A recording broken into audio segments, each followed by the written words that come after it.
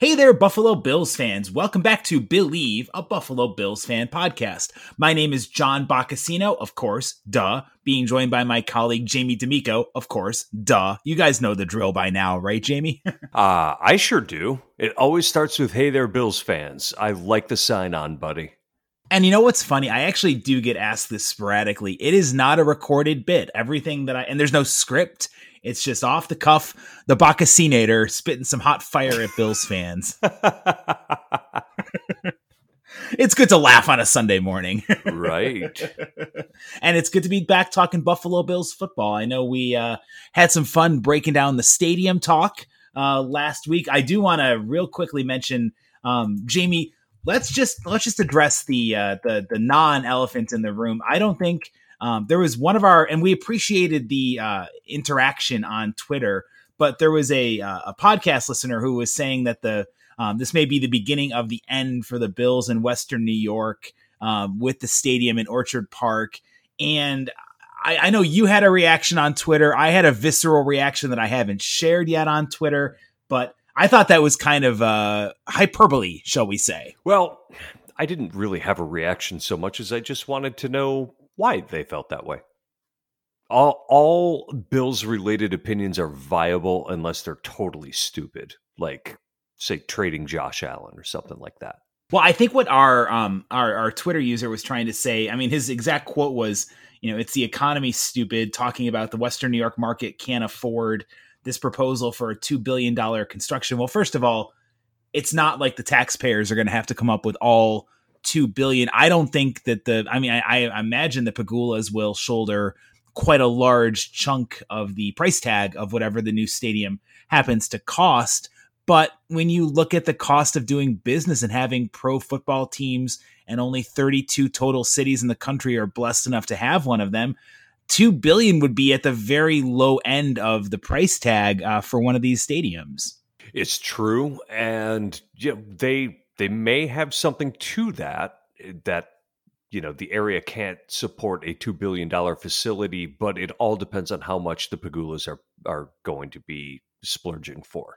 If they're paying for 3/4 of it, I don't think it'll be a problem. If they're barely paying anything, yeah, that could be an issue. Yeah, I'd have to believe that, and this is based on no inside information other than just reading what I've read on the interwebs, that series of interconnected tubes and tunnels that happens to permeate our laptops. We're full of satire and fun comments this morning. I've had plenty of coffee and fired up for our conversation. Yeah, and I've never heard you speak this fast before. I know I'm a little worked up here, but I feel like, I don't know, we talked about this last week, but I don't think this is the end of days. I don't think this is, and comparing it to the AFL days, the Buffalo Bills are not, this proposal is not going to torpedo the franchise. They're going to have a plan in place, I guarantee you, to pay for the stadium. The Pagulas will shoulder a large load of that price tag. And, I don't even think we're going to get to the PSLs. I mean, maybe you do for the high end suites and, like the 50-yard line seats, but you're not going to see that across the board because the market won't bear it out. It's just the reality of it. A consultant that is not working on this project but does work with personal seat licenses did go on record as saying that the Bills will not price their audience out of the market because it's just not a smart financial decision, and that is going to go into the equation for how much they can spend on the stadium. So it's, when you're doing business on this level, they do think about everything, and it all gets pulled into the equation, because if you're spending that kind of money, you want to make sure that your T's are crossed, I's dotted, and all the rest of the cliches are thought of. And regardless of again the price tag, what the stadium ends up coming down to, the Bills have proven themselves to be, like Jamie just said, the I dotters and the T crossers, and they'll have everything worked out to a T when it comes to this new stadium proposal. So I wouldn't worry too much out there, Jim on Twitter, about this being the beginning of the end for the Bills in Western New York. We actually encourage this type of interactions with our listeners. So please continue to engage with our articles and our podcasts. We like the back and forth banter. If Jim is right, I'm going to buy him 24 wings. But those better be like gold crusted wings to make up for the fact that we're losing our franchise. I'm just going to reward him for being correct.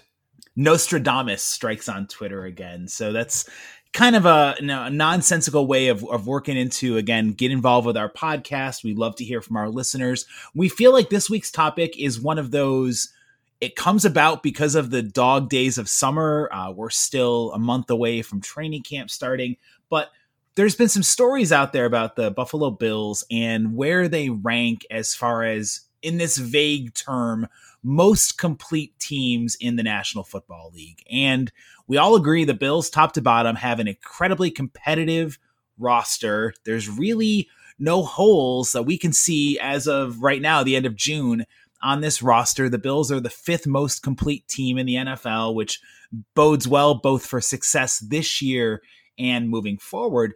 But one of those areas, Jamie, that the Bills could legitimately improve themselves is at CB2, or so the school of thought goes when you look at Levi Wallace. And it seems like every year it's a rite of passage for Bills fans to erase Levi from the roster and bring in some other magical veteran to slot in at CB2. I know we gave our thoughts on Levi during our State of the Cornerbacks position. Before we dive into should Buffalo bring in a veteran to replace Levi, give us your elevator speech on Levi Wallace and what you like and don't like about him. Levi Wallace is a solid starter in the NFL, but he is not a good player in the NFL. He's going to be right around average. He's a guy who can make tackles on running plays. He plays his zone well. But what he lacks is physicality, size, and ball skills. And you see that when he's going up against larger receivers, he definitely struggles. He's not a guy who can high point the ball and, fight a receiver for it. And by the way, when I say high point the ball, we're not talking about the ball being at its highest point. Physics dictate that isn't possible. Anyway, we're talking about the apex of his leap. Well, yeah. What are you mean? What are you referring to when you say the high ball point? And it's good to clarify because that's a term that people hear bantied about quite a bit when it comes to football terminology. Okay. When you talk about high pointing a ball, it's when you jump to catch a football, you are catching the ball at the apex of your leap, meaning you can't get any higher than you are at that very moment, and it's about timing. So he's not somebody who times his leaps to go up and catch that ball particularly well. Does that make sense? That does. That was a good clarifier. And I just feel for the listeners, it's nice we are a fan podcast and we want to speak in language that our fans can understand. And your clarifier was spot on. You definitely reached the apex of explaining that terminology to our audience out there. Well, thank you, buddy. But yeah, that's my take on Levi Wallace. Altogether, he's a solid starter. He's not a good starter. Run support is good, plays the zone well, not great in man coverage or ball skills. I would agree. So here's the thing with Levi Wallace. He was a phenomenal success story as an undrafted rookie free agent out of the football factory known as Alabama. He had a tremendous debut in the NFL, especially in 2018 when he was above average. He was ranked in the top 10 for cornerback play in 2018. His play regressed last year, at least in the opening month. We all recall when Fitzy went and just absolutely attacked him, no matter who he was lined up against in that week 2 game. Levi was tormented, he was victimized, and he did not respond very well. But I think Levi did have a better than you'd expect second half of the season. He is what he is at this point of his career. He's never going to give you the Trey White, the Jalen Ramsey lockdown corner play, but he's not going to kill you, I don't think either. I think he, especially in zone coverage, really can hold his own. He's definitely, even though he's listed at 6 feet, He can be victimized in man schemes. I'm guessing that's more of like a 5'11" and 7/8 where they round up to 6 versus actually being Yeah, he also has kind of a smaller stature too. He's a thin guy. and that's something that people can take advantage of, especially the bigger, more physical receivers. Of course, remember the game when Jarvis Landry and the Cleveland Browns tormented him back in the 2019 season. So Levi does not play his best against the bigger, more physical receivers, but I do think he is above average when you consider what the league has to offer at CB2. And knowing that he is a little bit above average in his play, but also that quarterbacks are going to shy away from going after Trey White and they're going to target the weaker of your two cornerbacks. It's essential to have somebody who can really step up and thrive in that role. And I think Levi showed something the second half of the 2020 season. I think that he definitely, he cut down on those bad breaks in man coverage. I mean, he still had a couple of missteps and misreads, but he was much more consistent in the second half of the season.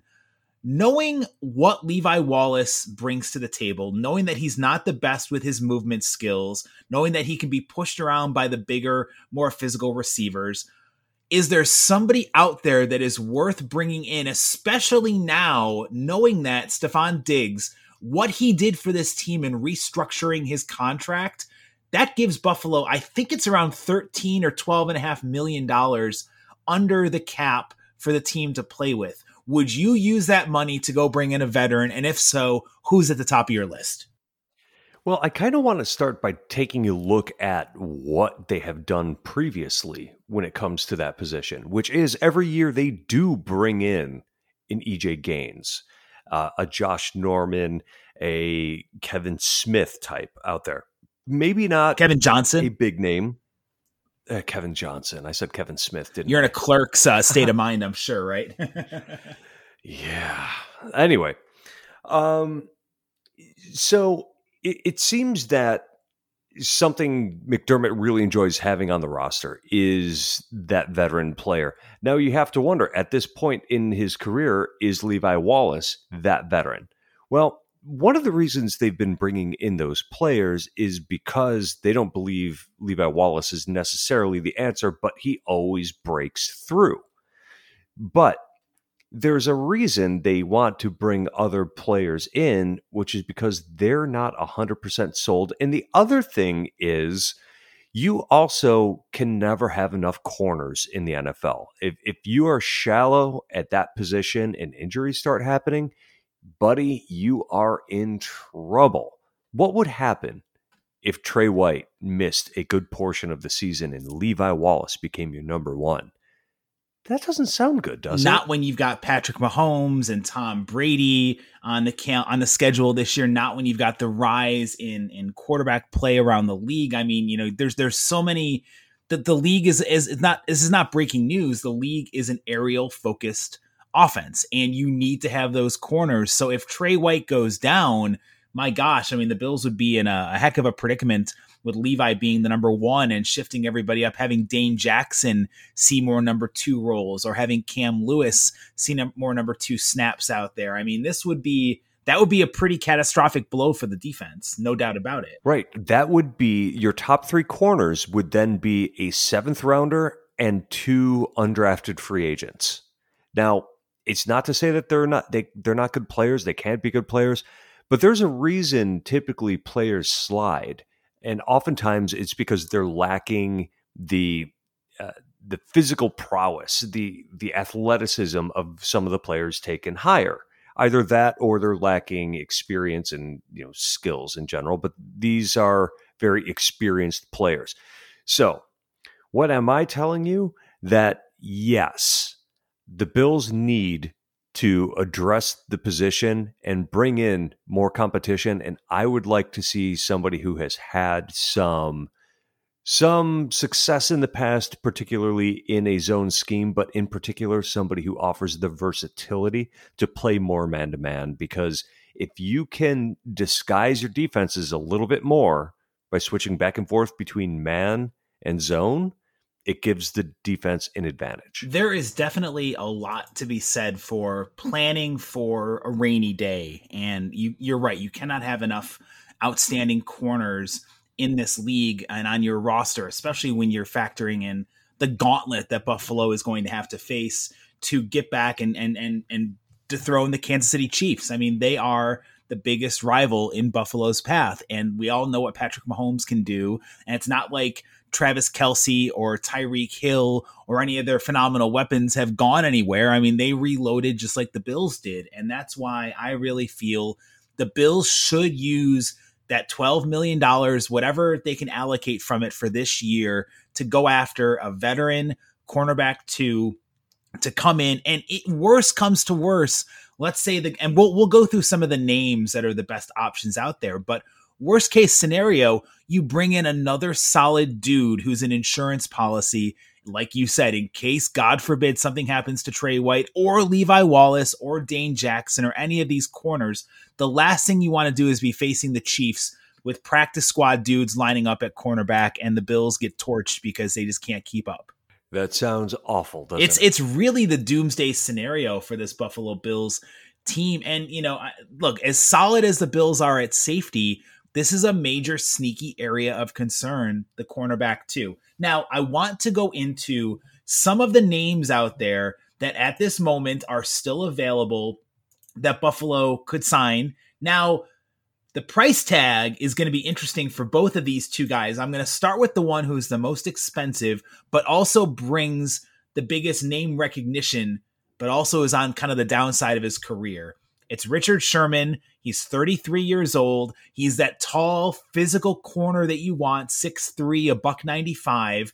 Spot Track has his market value as a free agent of roughly $9.9 million per year. So the Bills would have enough, theoretically, if they could work with this contract, to bring him in and fill the role at CB2. Jamie D'Amico, you're Brandon Beane. What are your thoughts?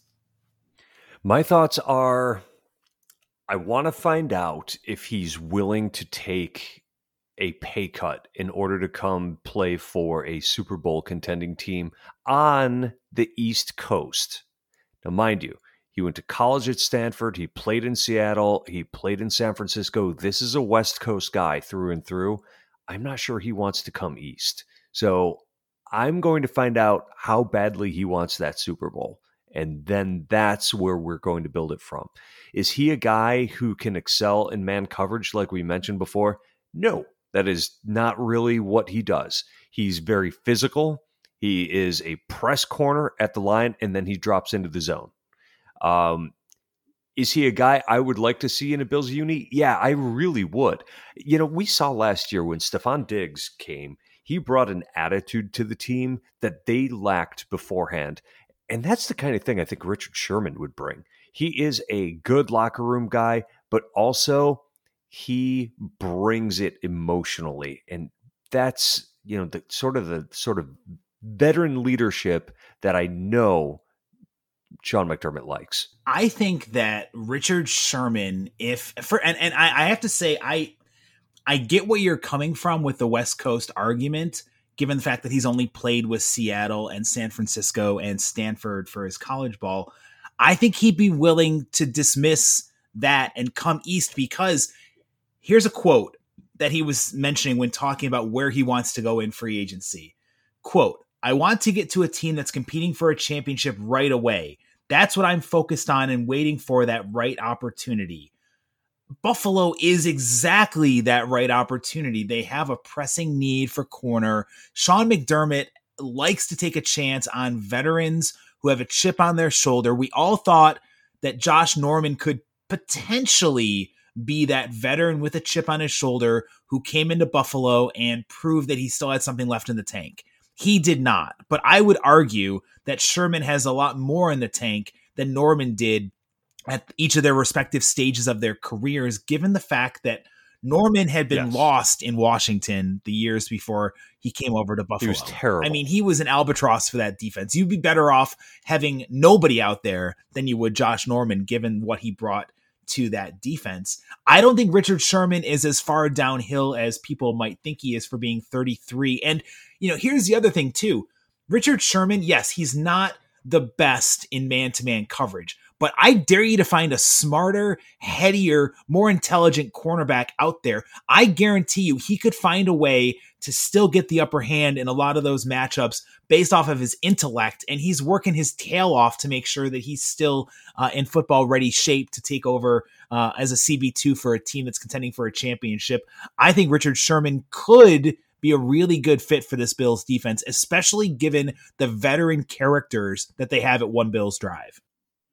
I agree with you, but he's not my number one choice. Is he yours? He's not my number one choice, but he's right at the very top. It's a short list, Jamie. I mean, there's really not a lot of corners at this stage of their careers who could step in and make the impact.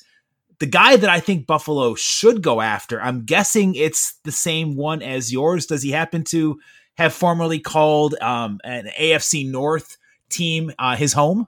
He sure does. Right down the road, man. Tell us about Steven Nelson and why you think he'd be a great fit for the Bills. Wait, what? Oh, that's not what I was talking about. You have a different guy. I like this. Who's your number one then? Daryl Worley. Whoa. Okay. All right. See, I expected you to say one thing, and then I put the cart out there before the horse. I'll make my argument for Steven Nelson. Tell me why Daryl Worley. He seems to be the kind of guy who, well, now he played, Daryl Worley played for Arizona, the Cardinals last year. And the reason I like this guy is I like his size and I like his ability to play zone. He reminds me of an EJ Gaines type of player, somebody who is always near the ball, makes good plays, not flashy. I think that I think that he's very much the type of veteran that you can rely on. That's, again, not going to make your splash plays, but is going to be really solid out there, and you're just never going to have to worry about him. See, here's where I have to take a little argument with Worley. I think that the Bills, yes, they've shown interest in him before. He did play some snaps with the team last year, 15 snaps in that loss to the Cardinals. But then the Raiders claimed him off the practice squad. And he's somebody that could maybe shore up the back end of the secondary. But I'm talking about an impact signing who, if you mentioned Trey going down, Daryl Worley doesn't give me the confidence that he's going to step up and replicate. No one's going to replicate Trey's productivity. But I feel of all the guys who are out there, Steven Nelson is the one who could come closest to preventing a pure catastrophe when it comes, a lot of qualifiers, but when it comes to the Bills secondary. And I know Nelson is not the tallest corner. I have him listed at 5'11", so he's a hair under Levi Wallace. He's almost 200 pounds. He's only 28 years old. He's been a very solid corner for the Pittsburgh Steelers during the bulk of his career. I think the price tag would be right for him. If you look at what he brought in, according to Spot Track, his most recent contract, he had a dead cap hit of $6.17 million. He had a signing bonus of $2.5 million, and he's coming off a contract for 3 years, $25.5 million. If I'm going to pony up the money that Richard Sherman is looking for, or maybe a hair less if I'm Brandon Beane wanting to save some pennies on that salary cap space, Steven Nelson to me checks off all the boxes of who I would want to be my CB2. He just, I don't know, there's something about this kid. He always seems to be in the right place at the right time, where he needs to be. He's got a good nose for the ball. He jumps extremely well for being 5'11". I think he could hold his own against the more physical wide receivers out there. And if you ask me who I think in a dire situation the Bills should bring in to fill that CB2 role, I think Steven Nelson is a huge upgrade over Levi Wallace. He definitely would be. I guess what I was taking into account was maybe the finances of it, because the one who I think I might even want more than Daryl Worley is Garyon Conley. A former first-round pick, which would fit the pedigree of the Kevin Johnson signing of, Brandon Beane scooping up former first-rounders. Right. And he's coming off a year on injured reserve, so I think his price would be low. But, yeah, if you're looking for a player who has really walked the walk, I think Steven Nelson is the way to go. If we're taking finances out of that situation, I would say I'm with you. He's the best corner that's still out there. And there's something to be said too, Jamie, for like, look, I mean, I know he didn't want to be in Pittsburgh anymore. There's something going on in that Pittsburgh locker room. There's the once proud franchise. There seems to be rumblings of a toxic culture going on in Pittsburgh, which is the polar opposite of Buffalo. And I like the fact that Nelson, it's a new age in Buffalo. People are not hiding their interest in coming to the Bills. He had liked several tweets that were potentially mentioning him coming to Buffalo. He's definitely a fan of what the Buffalo Bills are putting together. And I just feel like this is a guy who you might be paying a little more than you want to, but you're going to be getting his peak career years under this contract versus a Richard Sherman who you're hoping he finds a way to use that chip on his shoulder and parlay that into a really successful year or two. I think Nelson, you don't have to worry about that whatsoever because he is just, again, young and in the prime of his career. And the other thing you're going to get with him is something that I have been concerned about with the Buffalo Bills back end, which is athleticism. I'm not saying that the Bills secondary has bad athletes, but when you watch them against teams like Kansas City, you look at the speed KC puts on the field and you say, geez, do the Bills have anybody who can run with these guys? Well, Richard Sherman is definitely not somebody who can run with a Tyreek Hill. I mean, nobody can, let's be honest. But I like a younger, more athletic player in that position better than I like a Richard Sherman. Steven Nelson is that. He definitely is, and he's been remarkably consistent. He had 1 year with the Chiefs where he battled some injuries, only appeared in 9 games. Other than that, he's never seen fewer than 12 games of action in his 6 years in the league, including starting the last 46 games for Kansas City and Pittsburgh over the last 3 years. To me, I think he is a slam dunk, no-brainer for a CB2 upgrade. It all depends on what the math comes down to and the contract figures, given the fact that Buffalo is going to have a hair under $13 million to play with. If they can work out a deal with Nelson where his salary cap space is 8, 9, 10 mil per year for a 2 or 3 year deal, I'm not sure he would take that, but that seems to be what the market is bearing out according to Spot Track. I would sign up for that 8 days a week. The other thing you may be looking at with these veterans is they may be putting off signing with a team just so they can miss some training camp, because training camp is not something that the players enjoy. Remember Lawrence Taylor? Remember that guy back in the day? He used to hold out every year until halfway through training camp. It was just because he didn't feel like doing it. I don't blame him. I mean, the dog days of summer, you're busting your hump out there with a chance to get hurt potentially, and these aren't games that really count on the they don't count for anything other than continuity and getting your team ready for the season. I could totally see a player sitting out and abstaining until after training camp has started and then making their move. And a veteran like Nelson would be able to step in pretty easily, I feel like, regardless of whenever the Bills were able to sign him. I do want to go to Garyon Conley. You mentioned his name, the former Houston Texan. He's only 25 years old. Again, he's 6 feet tall, $190. His career has been with 2 different teams, the Raiders, who drafted him in 2017, and then he split last year, 2019 rather, with Houston and Oakland. He was injured for a lot. In fact, all of the 2020 season. I think Conley, Jamie, could be interesting given the fact of what Buffalo is looking for out of this potential CB2 and wanting to find somebody who really could step in and play that role. I think Conley could be one of those low risk, potentially high reward guys, especially when you consider he's been pretty durable outside of the 2020 season. He's made a big impact and he's pretty athletic when it comes to his cover skills. He is. And also I was looking at his 40 time, 4.44. That's really getting into the range of the athleticism that I was talking about before. Conley is the kind of guy that you roll the dice on and, you give him an incentive-laden contract to see if he can stay on the field. At this point, they can bring him in for physical to take a look at him up close. That seems to make sense to at least bring him in for a conversation, doesn't it? It really does. I mean, you're not doing yourselves a disservice by bringing in somebody like a Garyon Conley, who's only 26 years old, to see if he might be able to compete. I would much rather the Bills take a chance on Nelson or Conley than roll the dice on a Sherman. Buster Skrine is out there. Josh Norman again is out there.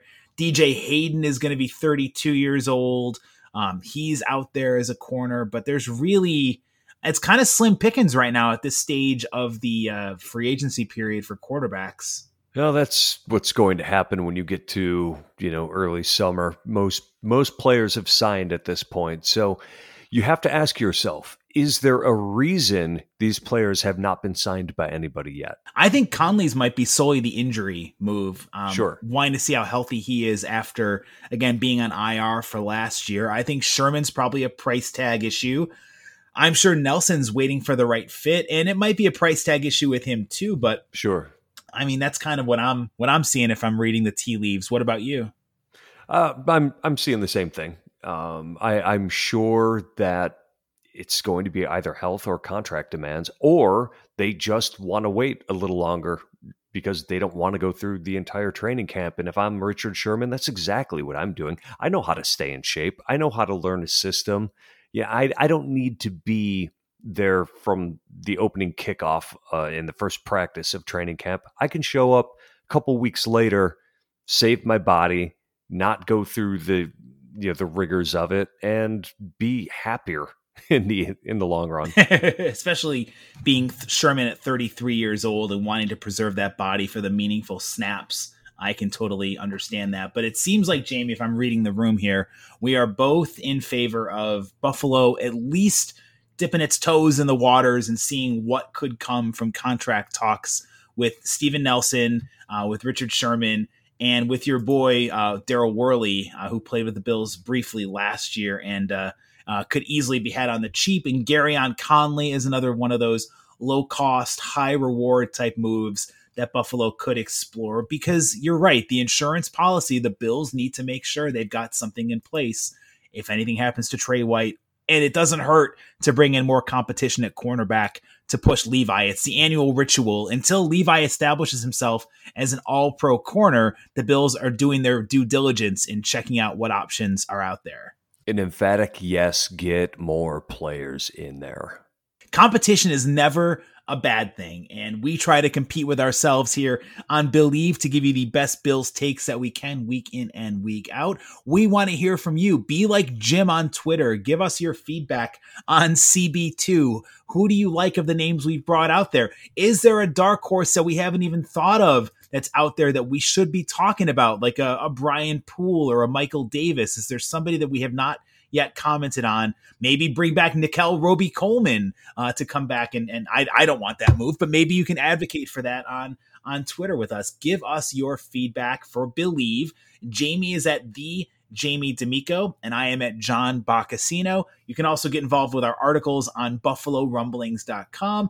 Jamie, thanks for your opinions and some spirited debate today. Buddy, I am here for you. Living for Billieve. We'll, of course, be back with more Buffalo Bills talk here on Billieve, a Buffalo Bills fan podcast.